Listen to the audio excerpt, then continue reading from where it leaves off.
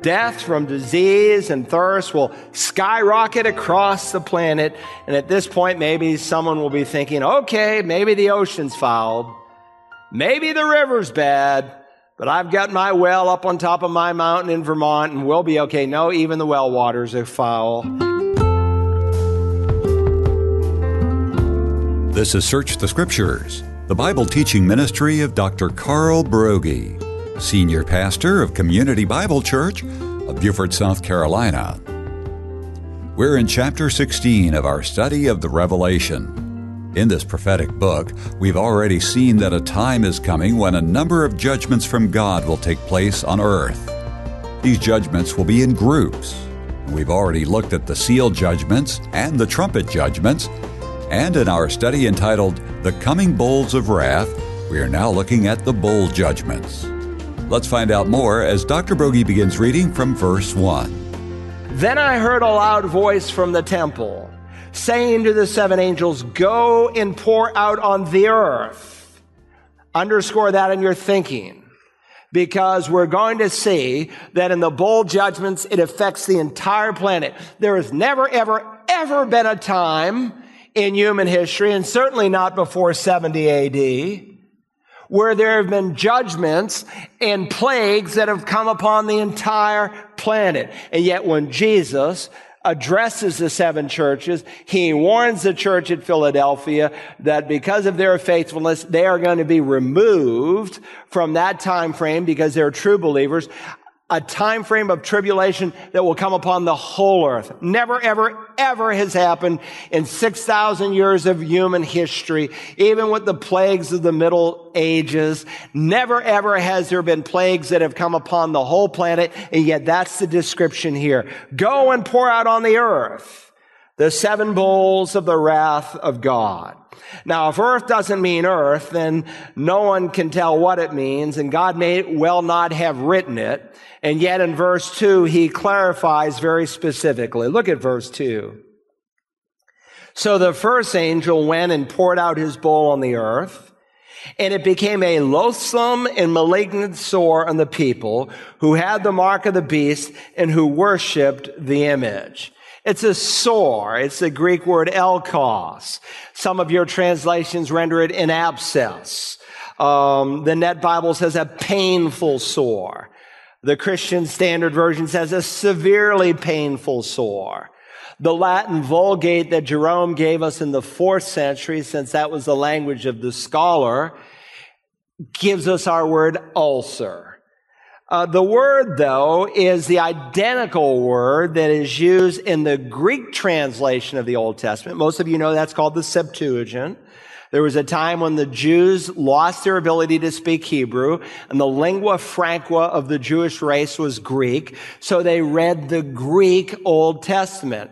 And interestingly, in the Greek Old Testament, the very sores that God laid on the magicians who challenged Moses, it's this identical word. It is a word that describes a malignant, inflamed sore, a sore that can't be healed. And so the word malignant modifies it, a loathsome and malignant sore on the people who had the mark of the beast and who worshiped the image. Now, the plain reading of the Revelation is that across the planet, people from every tribe and tongue and nation are saved, and people from every tribe and tongue and nation give allegiance to the Antichrist. And since his followers across the planet, a one-world government, as we'll see in the next 2 chapters, and a one-world religion, so it is that this plague comes across the entire planet. And this, again, is an indication that God is not wishing for any to perish, but for all to come to repentance. Maybe there's a few who have not yet believed in Jesus, but neither have they taken the mark of the beast. And in these final judgments, they will see, as clear as God could make it, a foretaste of what is going to come in the lake of fire forever and ever and ever. In other words, as they see even this plagues of sores that comes only on the followers of the Antichrist, In essence, God is saying, look at what happens to the Antichrist followers. They're plagued with sores, and even this man who has all kinds of miracles coming from his hand, he can't heal them. Now, the Gospels are very clear that in the record of the Lord Jesus, he never failed to heal anyone that he wanted to heal. And it will be shown by the Antichrist's attempts to take the place of Christ that he is a fake, he is a fraud, he is a phony, he is a false physician. And this, by the way, may signal many of the people of the world, even those who have taken the mark of the beast, that he is a fake, a fraud, and a phony. Why? Because before we're done with this chapter, even many of the followers of the Antichrist are going to amass an army in the battle or the campaign of Armageddon to come against him. But again, this is supernatural in nature. Now, when we come to verse 10, possibly next time, the fifth bowl of darkness is aimed at the throne of the beast. Just like these sores come only on the followers of the Antichrist, that plague, the fifth bowl, will only come on the city of the throne of the beast. Just kind of like the plagues in Egypt. There was a place called the land of Goshen. And in the land of Goshen, they had light. Everywhere else in Egypt, it was utter darkness. Now, some possibly because they've taken a safe refuge in the wilderness, they will not be affected by these bowls. But the clear implication of Scripture is that these bowl judgments come only on the lost people at this time. They are the people who are first and foremost impacted by these sores. Now, that brings us to the second bowl judgment. Beyond that, there's the second bowl of the contaminated seas. The second bowl of the contaminated seas. Now, with this first sore, God on the outside is really putting on people's bodies a physical representation of what's going on the inside. They get these malignant sores that really shows in many ways what their hearts are like. But now we come to the contaminated seas, and it has a different purpose. Look at verse 3. The second angel poured out his bowl into the sea, and it became blood like that of a dead man, and everything in the sea died. Remember, Jesus described these 21 judgments like a woman in labor. If you were here in Revelation chapters 8 and 9, we studied the trumpet judgments, and in the second trumpet, only a third of the seas were affected. Now, with this cataclysm, it is worldwide. When the second bowl is poured out, all the oceans of the world are fouled like the blood of a corpse. The NASB, if you're using that, is most precise to the Greek New Testament. It reads that the sea became like the blood of a dead man. Now, please follow. It is not using a simile here. It's not saying that the seas became like blood. It says the sea became blood, and the simile is to that of a dead man. A dead man's blood is foul, it's congealing, it's coagulating, and God is saying that the sea waters will match the blood of a dead man. It's going to be absolutely awful. And when this happens, the Bible is clear that all the sea life will die. We just witnessed that hurricane that hit our friends in North Carolina harder than it hit us.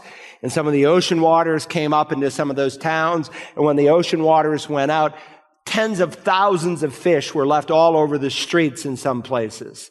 The stench was absolutely horrendous. Well, think about this. All the sea life, all across the oceans, will be dead. The stench will be unbelievable. You won't even be able to find a brief respite to go for a walk on the beach. Everything will be corrupted. And when you think of the fact that 70% of the earth is covered with seawater, you can begin to see the magnitude of this. Think about the millions of people who will begin to have no food to eat. We've already seen in some of the judgments that preceded this how the food supply was radically diminished by the judgments that came upon the land. Now all the food in the oceans is instantly gone. Imagine the impact that will have. And imagine the impact it will even have on the rainwater. Because understand that most rainwater comes from the evaporation from the seas around us. And ultimately it brings rain to the earth. So every environmentalist will be having a heart attack at this point. One by one, God is tearing down every stronghold that people have leaned on. Their health is destroyed. Their oceans are destroyed. The first bowl is that of cankerous sores. The second is that of contaminated seas. You still with me? All right, let's look at the third bowl. The third bowl of the corrupted streams. The third bowl of corrupted streams. We are told now in verse 4, then the third angel poured out his bowl into the rivers and the springs of water, and they became blood.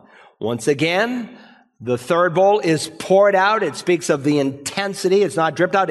It's poured out. And this is full blown, unlike in the earlier trumpet that came upon fresh water, only affecting 1/3 of the fresh waters. All of the fresh water supplies are now contaminated, and they too are like blood. It won't be long before all the bottled water, all the stored water are off the supermarket shelves. There's nothing to drink. All of the rivers, all of the springs, all the reservoirs turn to blood. Now, most of you know from 6th grade science that 60% of your body is water. And that's why a human can only go about 7 or 8 days without any liquid at all before dying. So no doubt, death from disease and thirst will skyrocket across the planet. And at this point, maybe someone will be thinking, okay, maybe the ocean's fouled. Maybe the river's bad, but I've got my well up on top of my mountain in Vermont and we'll be okay. No, even the well waters are foul. It's a global judgment. It's the worst nightmare the world could ever think of. People will be dying of thirst across the planet. And what do most people do? They are so blind. They are so callous. God keeps bringing these judgments. Do they repent? They blaspheme God Almighty to his face. They recognize that these are judgments from heaven because there are no atheists. There never has been. Don't give a testimony, well, I was an atheist, and I say, well, if there's a God, or I was an agnostic, if there was a God, show me. That is just pride. It's anti-scripture. You've not even read your Bible clearly. Don't give a testimony like that. Biblically speaking, there's never been an atheist, never been an agnostic, and at this time in human history, the world blasphemes the God of heaven to whom they know exists and who is bringing the source of this. Now, when Jesus comes back, what kind of planet will he come back to? If all the waters are polluted and all these judgments, how will he be able to set up his kingdom? Because he's going to do two things. Number one, when he comes back, one will be taken, one will be left. One will be taken, one will be left. Some will be left here on the earth. The other will be taken away in judgment.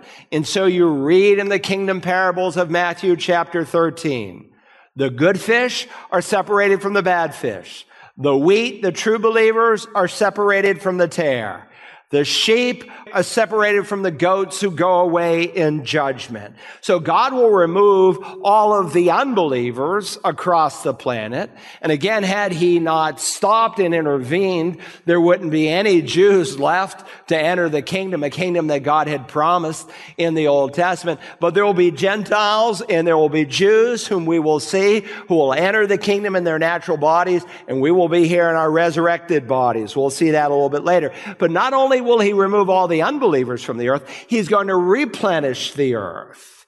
Remember, Zechariah chapter 14 teaches when the Messiah comes, he's going to plant his feet on the Mount of Olives and he's going to split it in two.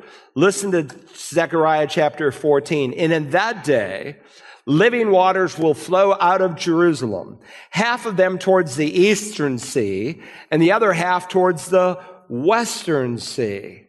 In fact, the waters will be so alive and so replenishing. Listen to what the prophet Ezekiel, speaking of the same time when Messiah comes back to reign, he says this: the waters of this stream will make the salty waters of the Dead Sea fresh and pure. By the way, has that ever happened in human history? Never, ever, ever, ever, ever. How are the prophecies of the first coming fulfilled? Literally. You say you've got to write off so much scripture and you have to allegorize it or spiritualize it, or you say it no longer applies to embrace replacement theology and to say that God is done with the Jewish people. He's not done. And he's not done with their land either. Some of you have been with me to the Dead Sea, and you know they're just like these big blocks of salt that wash up to the edge of the sea. There's zero life in the Dead Sea. Now, they came out a month or two ago on Fox News, and they said, they found life in the Dead Sea. No, they did not. If you went to the Dead Sea in 1989, the first time I saw it, it came right up to the road. Now it's about a mile away from the road. And between the road and where you can actually put your feet and get wet in the Dead Sea, there's a lot of sinkholes that have developed. And then the dirt off of the mountains across the way have blown into some of those sinkholes, and some rainwater has filled up a little bit. And they have found some maybe minute microorganisms. But in the Dead Sea itself, there is absolutely nothing that lives in it. But God says here, the waters of this stream will make the salty waters of the Dead Sea fresh and pure. There will be swarms of living things wherever the water of this river flows. Fish will abound in the Dead Sea, for its waters will become fresh. Life will flourish wherever this water flows. So the Lord Jesus, through the splitting of this mountain and what's called the living water that flows out of Jerusalem, will replenish all of the water sources on the earth. In fact, the whole planet will be replenished. Isaiah says the nursing child will play by the hole of the cobra, and the weaned child will put his hand in the viper's den. But at this point in the history of man, the earth is devastated. People will wonder, where is the God of compassion and mercy? How could he ever do such a thing? And God anticipates that kind of question in what follows. The truth of the matter is that God has been showing mercy over and over again as we've read chapter after chapter. God has been warning the people of this world to repent. But to help us to understand that what God is doing at this point is absolutely holy and righteous, he brings two witnesses. Let everything be confirmed by the mouth of two witnesses. Notice the first angel in verse 5. And I heard the angel of the waters saying, righteous are you who are and who were, O Holy One, because you judge these things. So at this point, he describes the angel of the waters, who gives us, in essence, an explanation and a defense that God's judgment is indeed just. By the way, this angel has jurisdiction over the waters. And we will see over and over and over again in the Revelation, even in the subsequent chapters, that angels do much more than what they do for you and I. The scripture describes them in Hebrews 1 as ministering servants sent out to render service or help to those of us who have salvation. But angels do far more than that. They have all kinds of responsibilities. In fact, the principal responsibilities, at least what God recorded in Scripture for us, is angels are used as God's instruments to carry out his judgment. And so here is this angel, and he says, God is not unjust in what he's doing. Just the opposite is true. Righteous are you who are and who were, O Holy One, no sin in you, because you judge these things. And to further elaborate on God's righteousness, he says now in verse 6, for they, the followers of the Antichrist who took his mark, they poured out the blood of saints and prophets, and you have given them blood to drink. They deserve it. How terrifying those words are to human ears. But think about what's happened in these 7 years.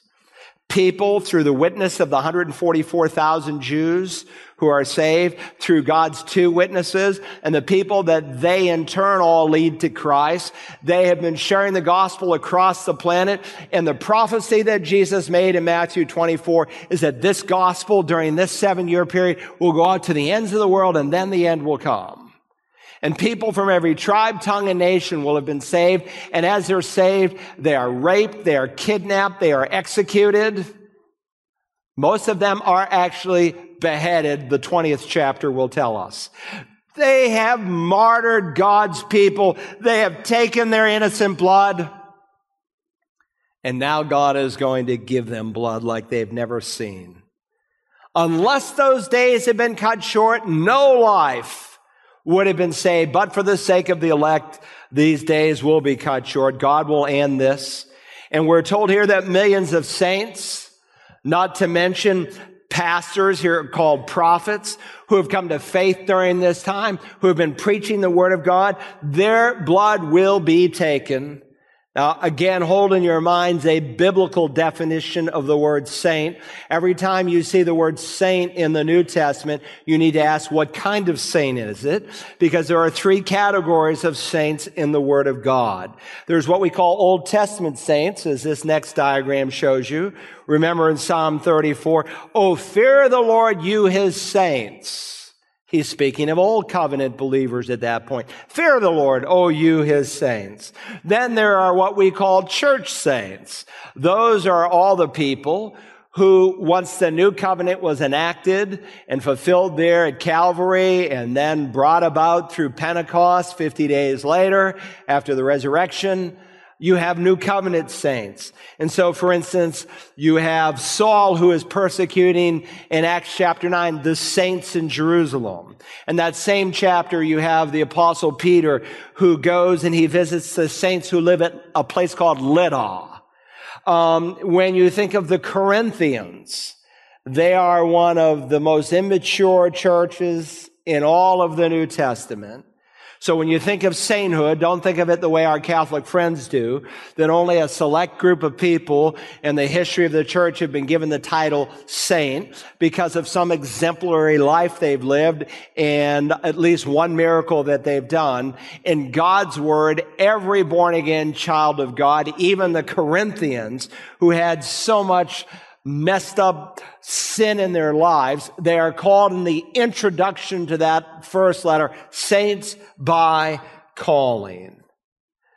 But the church saints are gone at this point. And so you never see the church mentioned between chapter 4 and verse 1 through the end of chapter 18. And so you have a third kind of saints, and we call them tribulation saints. And these are people who come to believe in Jesus during the time of the tribulation. The word hagioi in the plural, they are set apart people. They are set apart as holy. God has imputed righteousness to them. They have not earned it. They have been given it by God Almighty by His grace and their faith in Him. So again, pulling these two verses together, righteous are you, who are and who were, O Holy One, because you judge these things. For they poured out the blood of saints and prophets, and you have given them blood to drink. They deserve it. They've shed the blood of God's people, and now through God's poetic justice, He gives them blood to drink. That's all they can drink. If they want to try to wet that dry throat, all they have is blood to drink. You know, when Jesus came, the first miracle He did is He turned the water into wine, and the purpose of that miracle was to draw people to Himself. But when God does this miracle, He turns the water into blood to remind people of His righteous judgment that is being expressed on them. He pours it out upon them because they poured out the blood of God's saints. One by one, God is removing every prop, every comfort, everything that mankind leans upon. And now a second witness steps up to the plate. Look now at verse 7. And I heard the altar saying, meaning another angel at the altar. Some of you, your Bible translation adds the word another or someone. It's implied in the Greek, but this is another angel. I heard the altar saying, yes, O Lord God the Almighty, true and righteous are your judgments. God is the Almighty, and He is true, and He is righteous. Everything that He is doing is an expression of how holy and perfect He is. You say, well, what does this have to do with me today? Let me make 3 applications as we close. Number 1, I learned from this chapter of Scripture, from these opening verses, that God will someday make every wrong right because He is just. A day is coming when God will make every wrong right, for He is just. Now remember, the first readers of this book were in 95 AD when John wrote it, and they were the 7 churches in chapters 2 and 3. And if you recall the series I did a sermon on every church, did 7 sermons just on those 2 chapters. One of the characteristics all the way through is that God's people in that century were suffering. They were being persecuted. And of course, those 7 letters, along with every letter in the New Testament, the letter to the church at Rome or Galatia or Corinth, they're written to every born-again believer, not just for those people. They're written for people not just in the first century, but people in the 21st century. And God uses those churches because all of the churches in the New Testament, all of those local assemblies really model all the challenges and difficulties and blessings that God's people have experienced since the inception of the church on Pentecost. But you might be asking, well, what would be the personal benefit of this futuristic section of the book of Revelation if you lived all the way back in the first century, 95 AD, when you first read this book? Well, the exact same benefit for someone living in the 21st century. Now remember, these people never lived to begin to even see what God pens here in chapters 6 through 18. And if you think about it for a moment, in 70 AD, as Jesus prophesied, the Romans came down. It's what Daniel also wrote about, the prince of who is to come, and he destroyed Jerusalem, decimated it. And there was a few Jews who were left in the city, and they submitted to Roman rule, but they got bold about 132, and they had a second revolution called the Bar Kokhba Rebellion, and Rome put it down in 135 AD, and from that point on, every Jew, with the exception of those few who are kept as slaves, mostly women, they were all removed from the land of Israel. And for 2,000 years, the Jewish people have been scattered across the planet. So if you're reading this in 95 AD, most of the Jews were already gone. There was just a small amount, comparatively speaking, that were still living in Israel. Yet when you read the Revelation, it presupposes that the Jewish people have been gathered from across the planet. We are living in the day when God has made the Jews a nation and where Jerusalem is the capital. And according to the prophet Zechariah, it is Jerusalem that is front and center and the city of contention, as we'll see tomorrow. And God has gathered millions of Jews and is bringing them back to Israel. To listen again to today's study entitled The Coming Bowls of Wrath, use the Search the Scriptures app for smartphones and tablets, or visit us online at searchthescriptures.org. You can also order a CD or DVD by calling 877-787-7478 and requesting program REV43. Tomorrow, the conclusion of The Coming Bowls of Wrath. Join us then as we search the Scriptures.